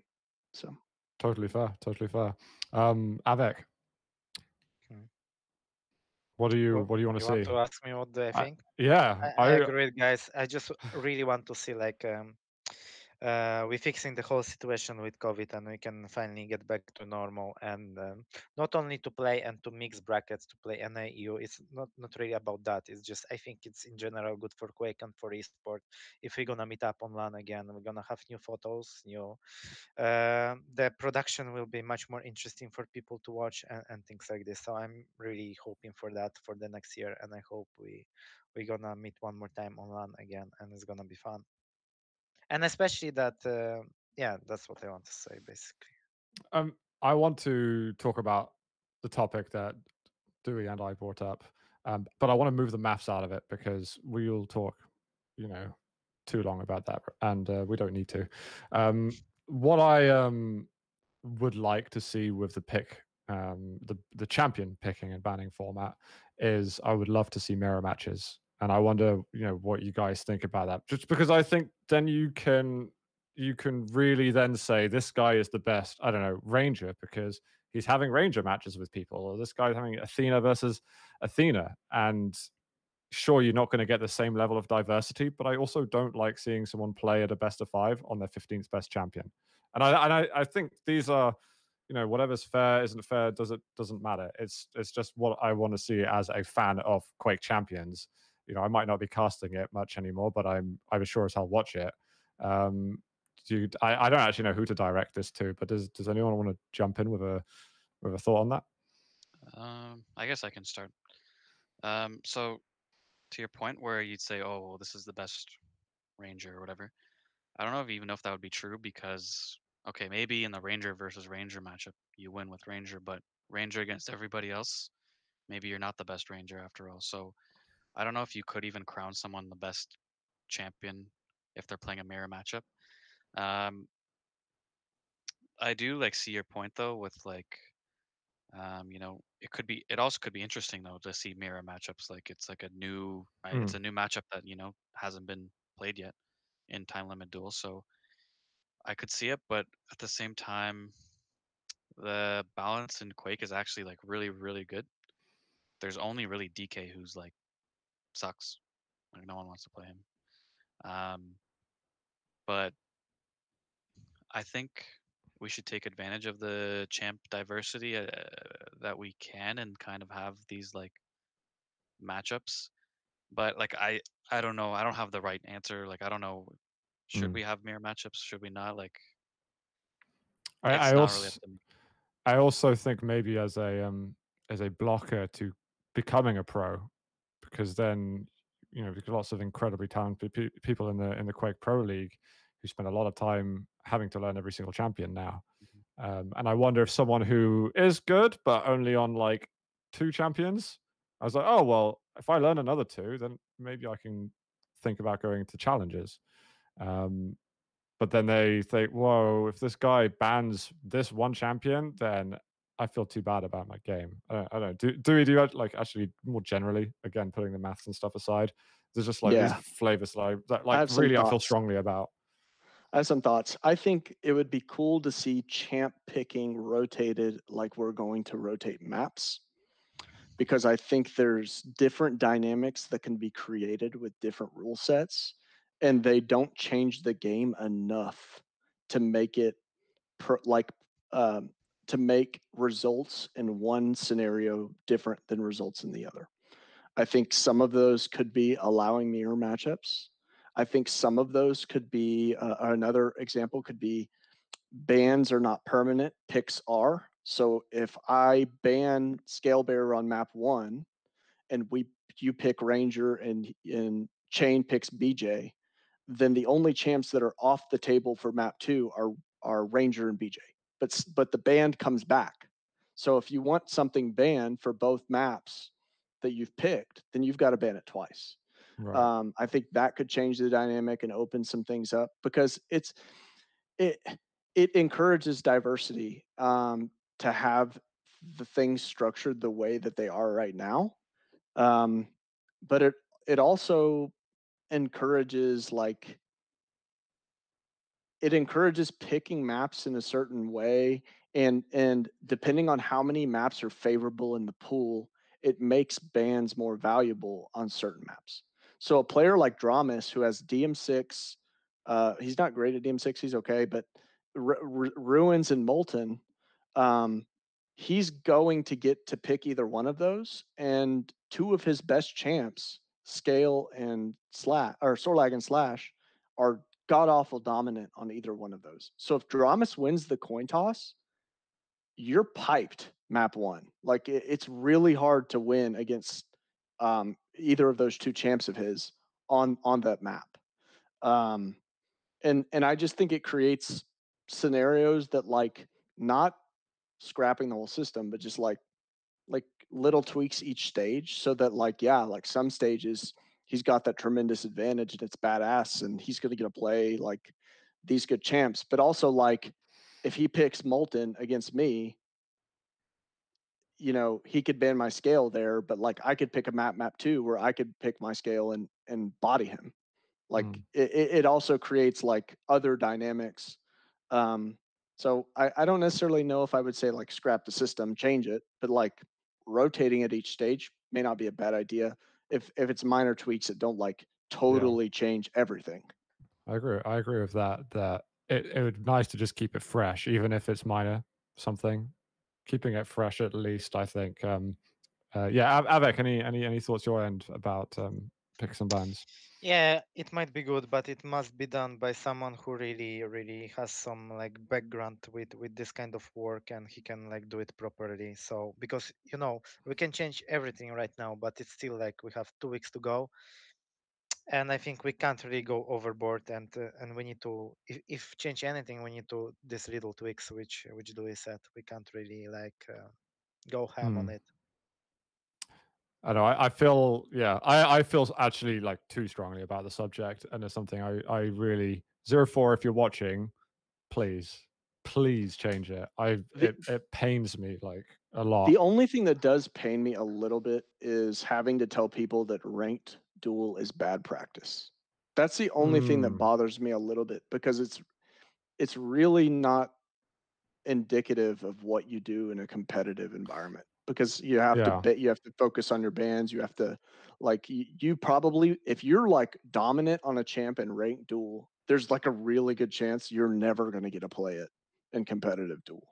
So that's the only thing that like I kind of have this tendency to agree with you on, is like, how do we make ranked duel like more representative of what would go on in a competitive match? Do you not want to see Tox playing his best champion versus, I don't know, Rafa's best champion in a game, and then it gets banned out for the rest of the series? Like, I want to, if I'm a Tox fan, I want to see him play Slash. I don't give a fuck what anybody else thinks. I want to see him play Slash. I feel like I'm being cock blocked. Like if but at the same time, like for example, when I played Razy, he had the opportunity to pick Clutch. I couldn't do anything about it. So like so there's still opportunity for that. And like just personally, like if I had to make the decision of how do we organize this stuff, like I honestly wouldn't even want that job. Like I have no idea what the best one would be, and I think it's just a very hard thing to decide. So I think personally, and this is where I'm going beyond my role as a host, because I'm too opinionated about this. I think that the solution is much easier than the rule sets that's been given already, and I think that we don't need a tremendously complex process where we need a third-party website to help us create picks and bans. I feel like we can do it, really simply, and I don't want to this quarter. I'm relying on Tox winning the coin toss or losing it. Can't remember which way around it is, for me to be able to see him play Slash. And some people will wait all year to see that, or they've been Tox fans for 20 years or something, and they want to see him play, like El Clasico. So yeah, I don't want to be the last person to have like a say on it, because I think that's really rude. Does anyone else have any anything to add? Oh, then I will just look really rude. No, I just like I said, that generally I think that the one thing that I want to be able to tell like viewers when I'm streaming is like, how do I get into it? I want to be able to say like, oh, just queue rank duel. Like that's a good Mhm. representation of kind of what you'll go through in competitive. And right now, it's really not. So, and I think that's why you get a lot of these 1 and 2 champ wonders like developed, is like they play rank duel and they can play Doom all the time. They can play Ranger all the time. They can play Athena all the time. Yeah. And it just stunts development. Yeah. Well, what would be good maybe if they implement like banning system in ranked and that's it. Hmm. So you could ban each of you like one champion, and it's already enough because it's usually one champion which is like overpowered on each map. So people stop picking like Doom on every single Awoken Yeah. game. I think we've been calling for this for a while. Yeah. We Well, I think hope. what We Dewey hope. said, what Dewey said with like, would have to reban like the same champion every map. That's actually like, to me, off the bat, that sounds like a good idea. Maybe like, Mm. so yeah, I agree. Like, maybe you're right, Zoot. Like, change is good. So I don't know. But don't like find something and then just stick with it. I like keep messing with it. Yeah, yeah. I think that's like a really cool thing to do, because who actually knows what the right thing is. Right, so we've gone through a bit of what we want to see in season 2. Really, we just want more Quake, and I think we're all super grateful that there's going to be more Quake, more competition, and the whole climate around us is going to dictate, whether that's going to be LAN or more online. But honestly, I've been really, really impressed with the success of viewership for actually what have been stage finals online, and I think that's been a great success for Quake Pro League. I want to touch on one more topic, and then we're going to open up the floor to sort of question and answers. So, guys, get your questions ready. But I'm going to talk about the D word. We're going to talk about Diabotical a little bit, and we were all actually having quite an interesting discussion before we went live about kind of like what competitive modes look like.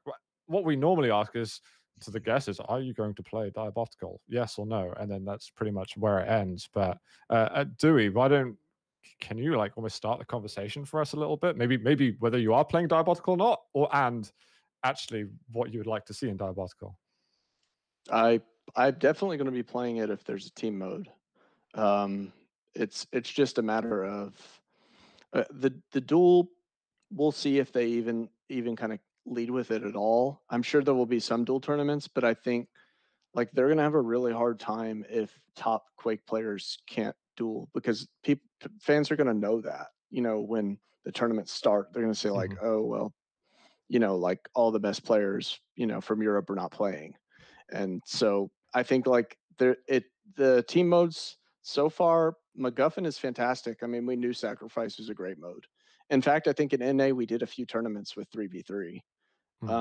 So like 3v3 Sacrifice a long time ago. In fact, I think Mojo ran a couple of them.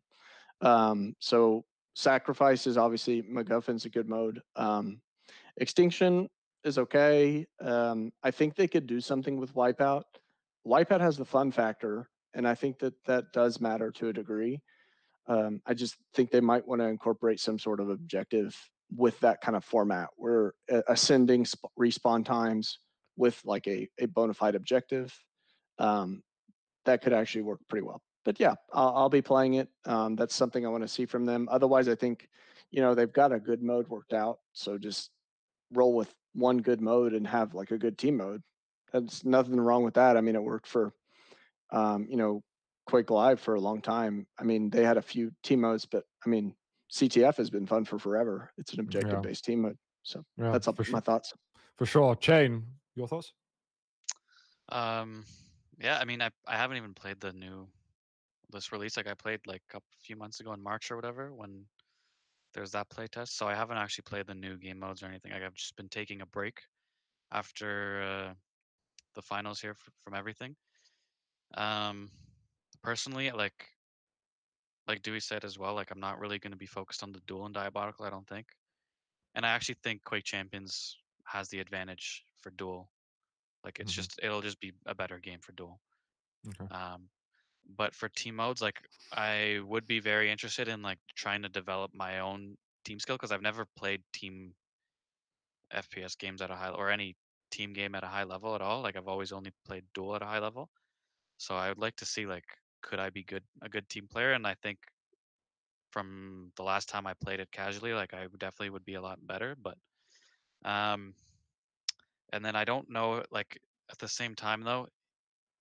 Let's be real here. Like Liquid Beat would be the team to beat in NA, and that would consist of like for sure Rafa and Dehang. I would assume. So I don't know if I would want to spend my time trying to build a team that realistically doesn't have a chance of beating them. And that's Interesting. just my because there's also going to be Quake this year, so I just won't I just know like if we're not going to be competing for the number one spot in this team mode, especially it's team mode, like the payout's going to be less than in duel. There's just I'm not going to really even go there. So I mean, I hope like I would love to play on a team with that's capable of competing, like for the number one spot, whatever. But we'll see what happens. You know, some players um, might be really good at diabolical, and maybe they do have potential of even being better than Raftang. And like I know last time I played in like some 2v2 tournament with Dramas, and we came second. Actually, we lost to Vedmedic and Death Row, I think.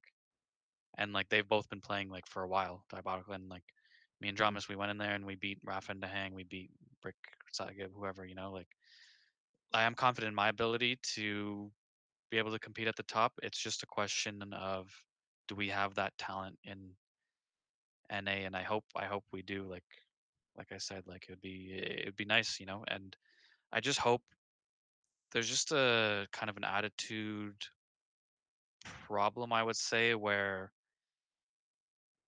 going from game to game, these players that are at the top, but they're not breaking the top, or they're not even breaking like top 10 NA players, like you again can't be making excuses and you have to change something. If you really are, I've had players message me asking me to play with them, saying, listen, like let's go. And I'm like, okay, this guy, like I know he's capable, but are we realistically going to get anywhere far? Like, and that's something that I think players, if they're listening or whatever, they have to acknowledge. And you know, you're not just going to beat Rafa and Hang just because you want it right now. And then when it gets hard, you know, Rafa slaps you around. Oh, I don't want it anymore. It's too hard.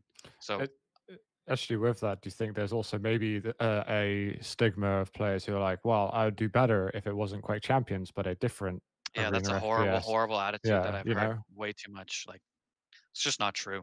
yeah. Like, oh, the sound's bad in Quake. Oh my God, the net. Like, okay, there might be issues with sound, but like everyone's having these issues. Everyone's on the level Mhm, playing field. Like, it's not unique to you. Like I mentioned earlier, like people have to stop attributing making up these unique excuses for themselves why they're not doing well. mhm. So, um, yeah, I'm glad you brought that up. Actually, like that's like such a bad attitude to have. Like, if it wasn't Quake, I'd be the best. Yeah, no, you wouldn't be. Like, Yeah, I um, totally agree. Totally agree. Yes, I think we've kind of been saying for months, like if you want to play competitive arena FPS, even if you're not much of a dual player, like the only place to be for the past 12 months has been the QPL. So if you couldn't get here, what makes you think, you know, unless you're just a god tier team player, and like obviously there's examples of that, right? But Mhm, I mean, if you're a developing player right now, one of the best places that you could have been was trying to get into the QPL because at least you're competing consistently and you're under pressure. And those are all things that you need to be ready. So I agree with Chain on that wholeheartedly. mhm. Yeah. Yeah, that's true actually, and I think team modes is the way to go for Diabotical because let's be honest, the whole hype build up around Diabotical is because people still live in the past. There are guys who really like Quick Life, and they really hope because all the time I get the same question, Avek, why don't you play Diabotical? Why don't you practice Diabotical? Are you going to compete in Diabotical? And they expect matchups like me against Cooler in Diabotical, and let's be honest, it's never gonna happen basically because it's 1v1. We're both gonna focus on Quake Champions because we are pro players. We don't play for fun. Because if we would be playing like for fun, we could be playing, I don't know, football, right? Or something. whatever, right? Because you can't play one game for hours only for fun. We are professionals, we're making money on it, and Quake Champions is where esport is now for 1v1 games, FPS, because there is no like esport for Diabotico in 1v1. So it will come to the situation where in Jewel you won't have like top players, and you will have separate scenes with all the Quake pros playing Quake and QPL, and all the other guys you're gonna have playing Jewel, and it's already not gonna be as interesting for the people to watch. That's sad, but it's very true actually. So I think if you focus, you need to focus on team modes in Diabotical to make it more interesting. Hmm. Because whoever we asked, like, look, since the very beginning of our podcast, whoever we asked, nobody gonna play 1v1 in Diabotical. No one. Hmm. and I and people assume that it's the mother of our contract. It's not. Yeah, It's it's not. totally not. It's not a problem of our contract of QPL, because we are able to play 1v1 in Diabotical, but it just doesn't make sense when you are playing professionally 1v1 of Quake Champions at that time. mm. um I appreciate all you guys' But honesty Diabotical actually. is very very fun for team modes, and I think this is the way to go. I'm Yeah. also like I also love team modes, and I would like gladly play some team modes as well, because I have fun playing team modes. I also had fun playing 2v2 in Quake. I had fun playing Sacrifice in Quake. So this is what I miss. And since we have like esport for 1v1 only in Quake Champions, that's why I'm starving team modes. So that's what's gonna bring me to play Diabotical, not playing Jewel when there is no really like big esport in it. I'm not starving Jules because I'm Mhm. playing Jules every week, right? So I'm not starving this, and I'm not starving like playing Jules for like for no esport. So Mm. what I'm starving is like playing team modes even for free. You Hmm. know, that's Yeah, what I Yeah. mean. That's and what gonna bring like best players from QPL, I think, to Diabotical. I'll just add quick. I think also Diabolical is like a better built. Like it just feels like it would perform better in team modes. Like it's just um like I don't know if it's the net code or whatever, like the models or whatever. It just feels like a team mode game. Where Quake in this duel, like if you grind it out, you have such a feel for the game. Where like there is this comparison, where people will go into Quake and be like, "Oh, it doesn't feel like Quake Live." Like even aiming around or jumping around, and it's true, it doesn't. But if you play it, if you grind it out, it'll feel like you'll really get used to this like how it plays in 1v1 and all the angles and everything like that. Like it really suits the game. Whereas I feel like the smoothness and like the kind of the way the game feels, at least for me, Diabolical really does feel like a team game. So yeah. Totally fair. Totally fair. I actually got one last question. I can see lots of questions in chat that Pete is putting up. So thank you for lining them all up. I don't get to actually bounce this off many people at all. This idea, and it's something I said on my stream quite a lot because TDM was something that was kind of talked about a lot as what would be part of the team modes in Diabotical. And I know there's a lot of like older players who are super experienced and also super passionate about the game, but I don't like the idea of long weapon respawn times, and I aching to what Dewey's saying. You want something that new players can really get stuck into and feel like they're doing okay at the beginning. Do you feel like maybe TDM can be in with quick weapon respawns? Do you have any thoughts? Avek, actually, considering you've probably the most TDM experience out of all of us, what do you think about the inclusion of TDM? What is the respawn time for weapon right now in TDM? I don't know, but it was 30, and then I think they were playing with it for like 15, so it's kind of been here and there. I don't know if they played with 5 All seconds. right. I think because TDM is so complex, you need to make it actually more noob friendly to make people play. Mm, So if you already have like delayed respawn of weapons, you will have good teams who will take advantage of that much easier than like they will. Good teams will even on specific maps they will even deny the weapon which is spawning after 5 seconds, let alone 30 seconds. It's gonna be another item to fight for basically. So and already with 5 seconds you will have teams who gonna like show like great level of play and great level of skill. So I think you need to go other side and make it a bit easier for like newcomers and things, and other modes which are more noob friendly, maybe adjust them a little bit so it makes more sense on higher level. yeah. Let's see. Dewey or Chain? I don't know if you guys have thoughts on that. I know you guys have talked about the other modes, but Um, I again, like, I don't really have any experience with TDM. Like, I've only played 2v2s with Waz. mhm.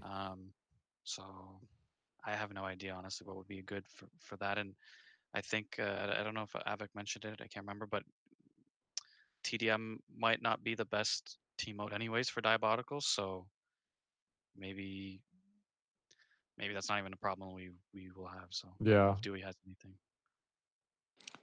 I mean, I played a lot of TDM Pugs back in Quake Live, and I mean, I liked the concept of like dropping weapons and things like that. I think it's very hard to keep TDM from not being like an aim trainer with opponents. Like if you're just going to allow weapons to be up all of the time, That's it. and like, you know, particularly because they already have like a pseudo item timer, you know, where like 5 seconds before, 3 seconds before it beeps and stuff like that. So like there's a lot of other nuances that have been kind of removed, and I think eventually it's just going to get to the point to where now it may be a little different with 3v3. Hell, it might even be fine with 2v2. I'm indifferent though. You know, Fair I enough. like team modes. I like playing with teammates. It's fun to like have a group and bond together and like, you know, improve over time and like see the improvement. It's so Yeah. I'll play anything. I'm not really The biggest issue with changing anything in any team mode in any game is that you're gonna affect like one group or the other. So one group is players, one group is viewers. So each of this change will affect one of this group. So one change might be better for viewers, but it might like get the fun back from the players, and other way around. So you know Mhm. it's very complicated, and it must be well think about it, and it must be tested for a lot of the For time. sure. You know. So when I think, Because, for example, sacrifice was great idea in the Quake Champions, right? But in the beginning, look how much hard time it gave people who already even played Quake in the back in their background when they didn't try it out. People didn't have a clue what's going on, and you added only Soul, and that's it. And already people didn't have a clue what's going on.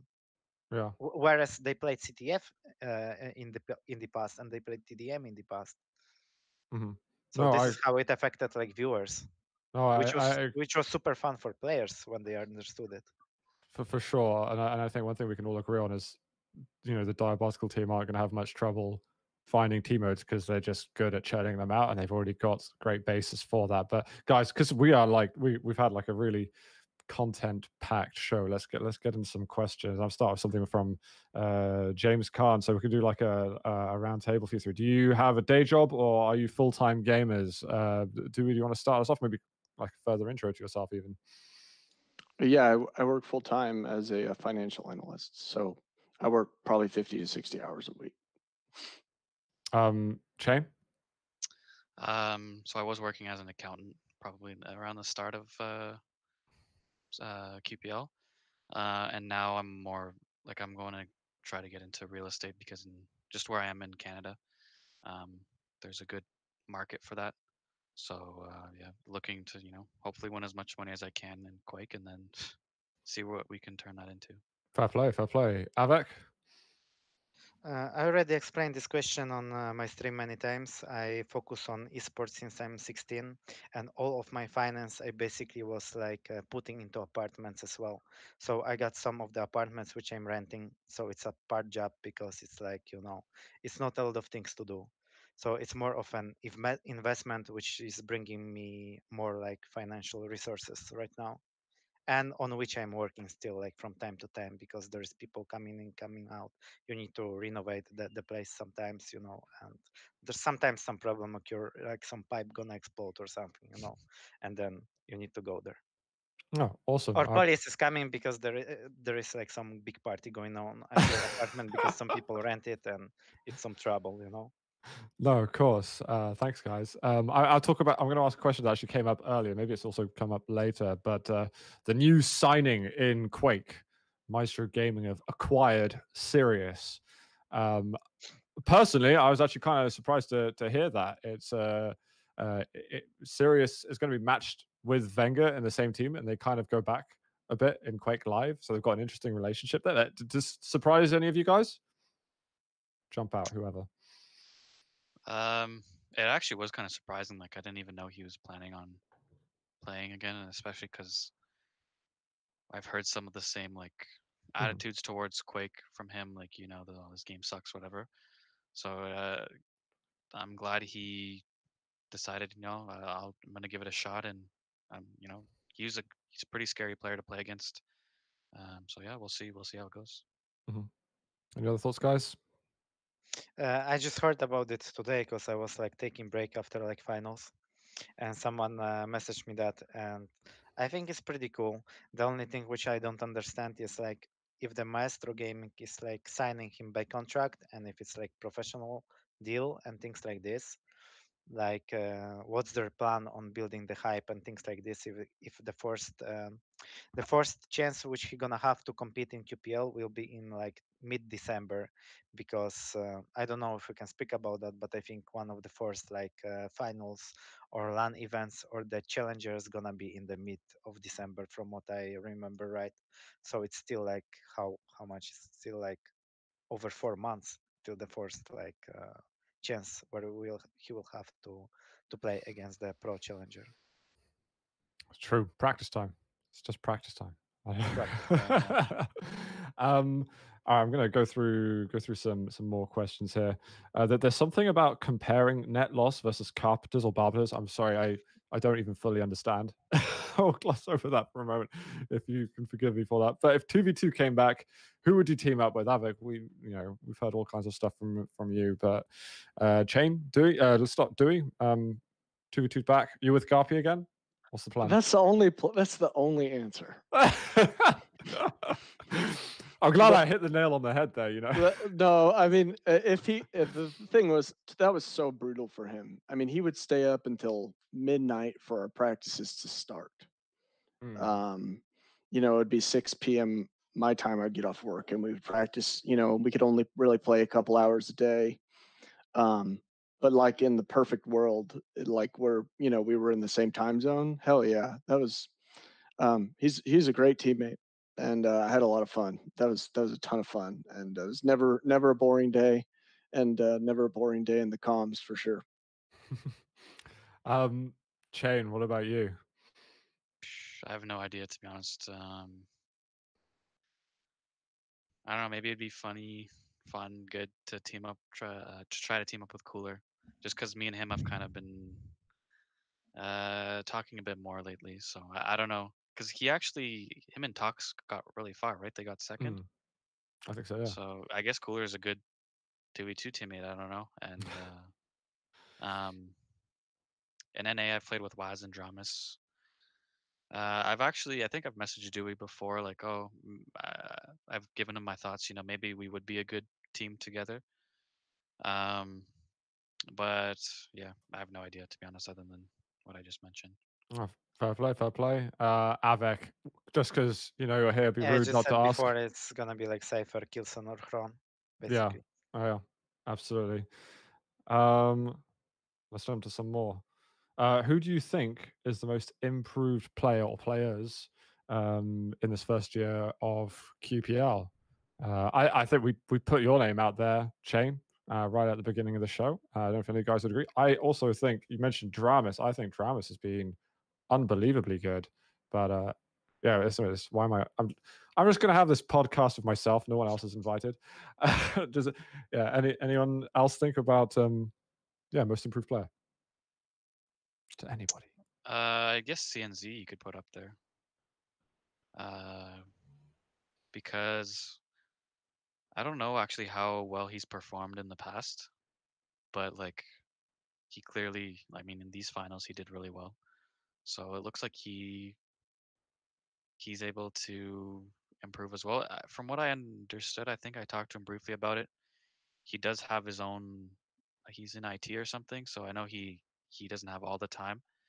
So maybe when these events come and stuff, he puts more time into it, and then it shows in his improvement. But yeah, I don't. Dramas as well, like you said, has gotten a lot better since the beginning. Boo, what do you reckon?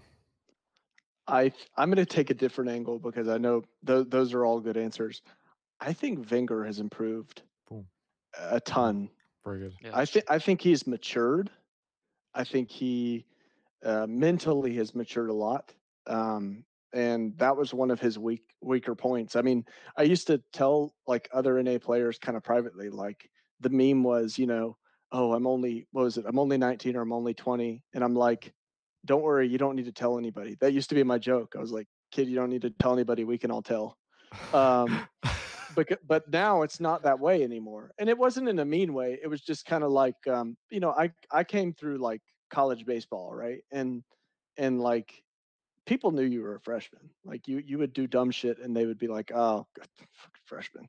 Um, and that's kind of what it was like for the first year or two with him. And then I see this year he's a different person. Like he's calmer. He's more collected. Like he just looked like a Katowice in particular. I mean, we obviously didn't get to see him in stage 3 or 4 on land, but he looked like he kind of hit a mental growth spurt. So I'll say Wenger, in my opinion, he went from being really talented to outright scary, and that's a big jump. What do you think, Avek? Well, I agree with all of this except CNZ. I think CNZ was already playing on this level like even a year ago. It's just like if you talk about results, of course he had the best result and it was like improvement in his results, but his game level was on the same level, I would say. Interesting. The way I he would say played. Wenger is like he has probably one of the best attitudes for Quake. Like he's really he's got the right like approach to how to improve and stuff. And like just talking to him, he's like he thinks he's the best. He knows he can beat whoever, which is like he can like if he keeps going, So And I really like that at the same time he's very humble and he respects everybody and yeah. he knows that he needs to work hard and he's very positive, which is also helping like in playing really good at that game. Yep. Go. I agree. I'll move on to the next one, guys. You guys miss round duels a bit. Would you like to play it in season 2? From Flowey there. No, the shake of the head. Shake of the head from Shane. Not really. Not really. Well, Avek. it's already gone, so we are in different world right now, and we need Yeah. to stick to the new order. You know what? A little bit of me does miss round duel, but it also is just not compatible with a tournament. Like tournaments run so much better now. You've got time limit duel, Yeah. so even from that perspective, I'd be like, no, don't bring it back. We got another. Actually, I've got an interesting one. I got a PM about it. Someone asked me, "Is this the right time?" I don't know. I actually don't have the name up on inbox, so sorry, I can't give credit. Did anyone want to see the Genic cheat accusations? Anyone see? Yeah. There's a clip, I think. It was just this one sole clip. Maybe there was more. I only saw that. And someone PM'd me and said, like, what do you think of this? This is outrageous. Does anyone think it's outrageous? Or is it just like that shit that happens when you watch people play video I games? think if you had like a lot of those clips, then maybe, but like from one, you can never tell anything just from one clip. Like that's like being realistic. There's a chance it was, just it happened to be like he perfectly turned his mouse and it lined up with the guy on the wall. Like how can you know? How can you Yeah. say for sure, right? So that's just my opinion. Like you can't know. I'm very tempted to like agree entirely. Like that's not the right amount of clips. You need more. These are rookie numbers if you want to prove And I mean, anything. he lost, so like Yeah, lost, like exactly. He like if I had to bet my life on it, no, I wouldn't say he was cheating. So Fair enough. Anyone else? Anything? It's for the memes. Do we have it? You're never gonna be able to tell. Even if you're gonna have thousands clip like this, he will say it was accident, for example, and what? How are Yeah. you gonna prove it?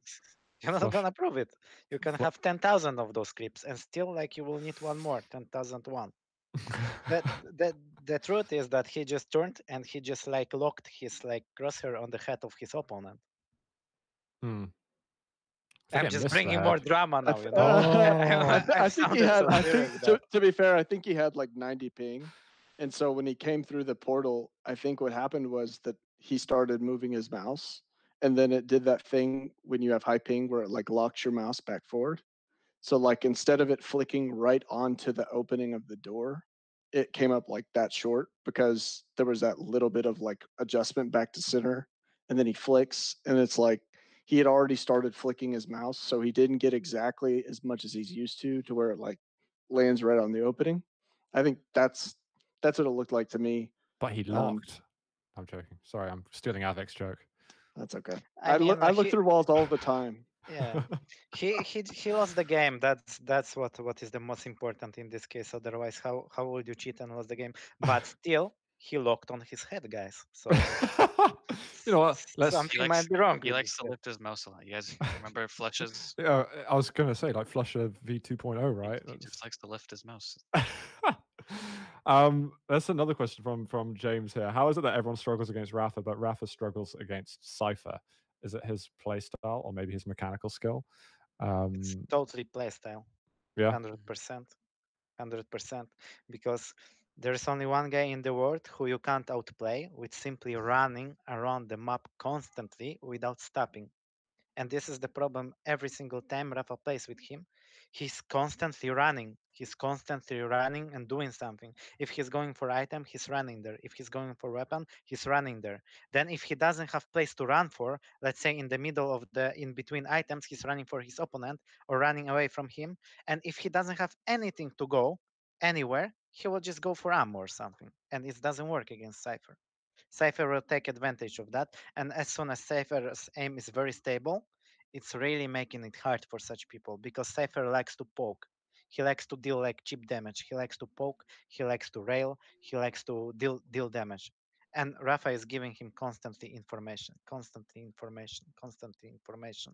which is Cypher based on like all his life, all his like childhood when he was trying to play when he was 14, and I saw him play against Cooler, against like enemy or like keeper from Belarus and other players, old school players.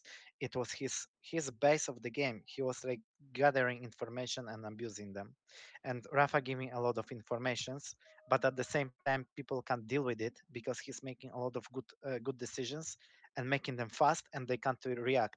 And Cypher is really fast at reacting. Mhm. That's why it's never Interesting. gonna work out. Yeah, it's Very well put. like it's interesting. Like if you go watch, I can't remember which finals this was, but I just remember one map of it was Cypher had BJ and Rafa had Nyx on DM6. And like if you go watch that, you'll just see also Cypher was like just every read he could possibly make. He was just reading Rafa like no one I've ever seen read him. Like it was just like he does have this weird like dynamic with Rafa's game where he can just really read him properly, and yeah, it's pretty crazy to see actually. I'm gonna ask one more question, guys, because I just wanted to hear like Dewey point of view because it's okay, sorry. for me what he thinks about Cypher or Rafa, why it happens like this. Yeah, I think Italy was a good example of just Cypher listening, and he outpicked Rafa in that set pretty hard. But he listened, and also one thing I think Cypher does a good job of is he never does damage in the exact same way twice on the same thing that he's trying to abuse.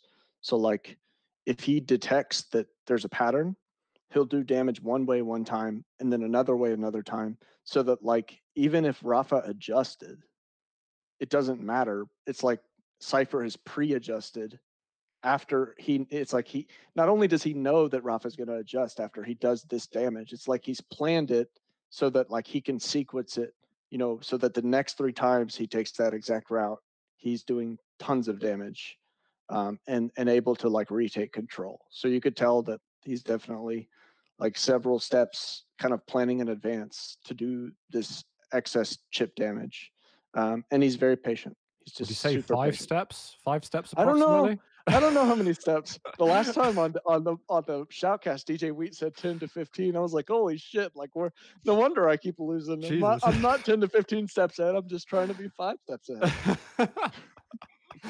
Amazing. Guys, there have been loads of questions, and honestly, we could be here the whole night. But we're going to wrap it up in a moment, and we'll end it on a high. And I know that Avik, you've answered this kind of question before, but I'll start it with Dewey and Chain. favorite memory from your competitive career. It might link to something that happened in the last year that we've talked about. But Dewey, do you want to start us off with that, or unless you want a moment to reflect? I'm gonna give you two. I'm gonna give you Okay. my favorite like success moment was probably QuakeCon 2018. Sorry, Avic. But that like making it and Chain actually. Sorry, both of y'all. We got Garpy and I making it to the semifinals. You know, like we ran into Rafa and Dehang and it was tough, but like no, nobody expected us to do anything, and we just worked really well together. We gelled really well. And then my other favorite memory, just because I have Avic on here, We was also made it QuakeCon. to semis on this. Yeah, they QuakeCon. did. Full disclosure, they did.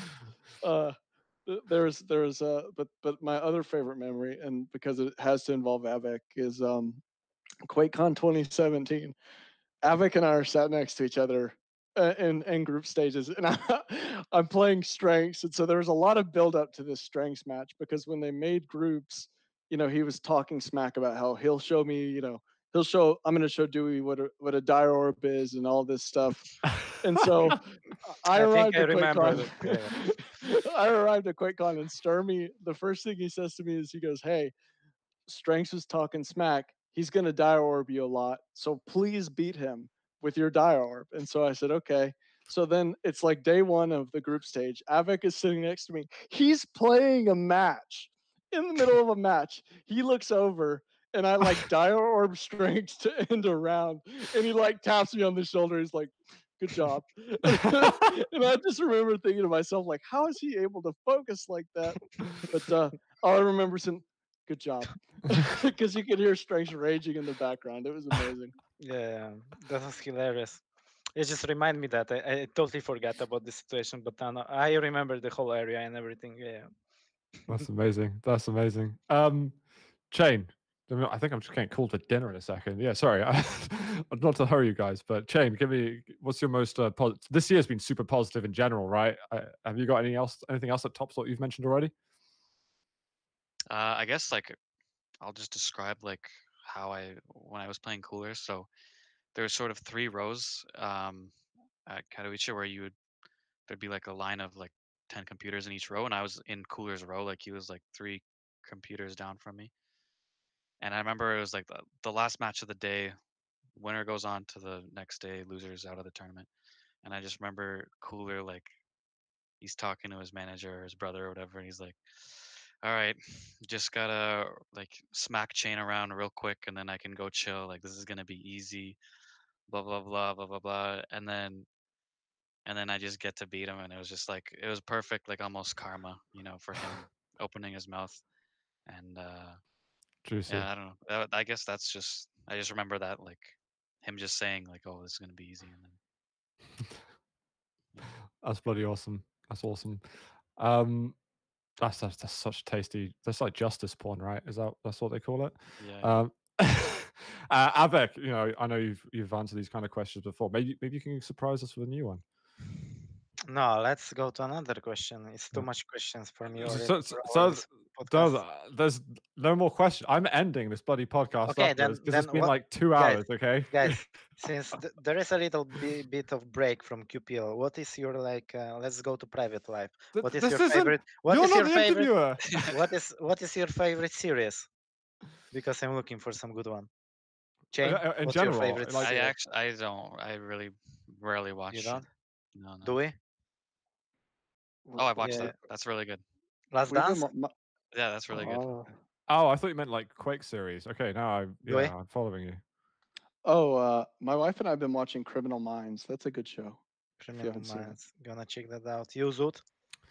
I was watching You can tell the best Quake series if you want. No, I don't want to anymore. Okay. I want The Boys is really good. I'm really enjoying The Boys. Boys? The Boys. The Boys. It's really, really sweet. And also The Last Dance is great too, by the way. I enjoyed Haven't I heard watched about all it. that. Really good. I just started The Rain. I heard it's really, really bad.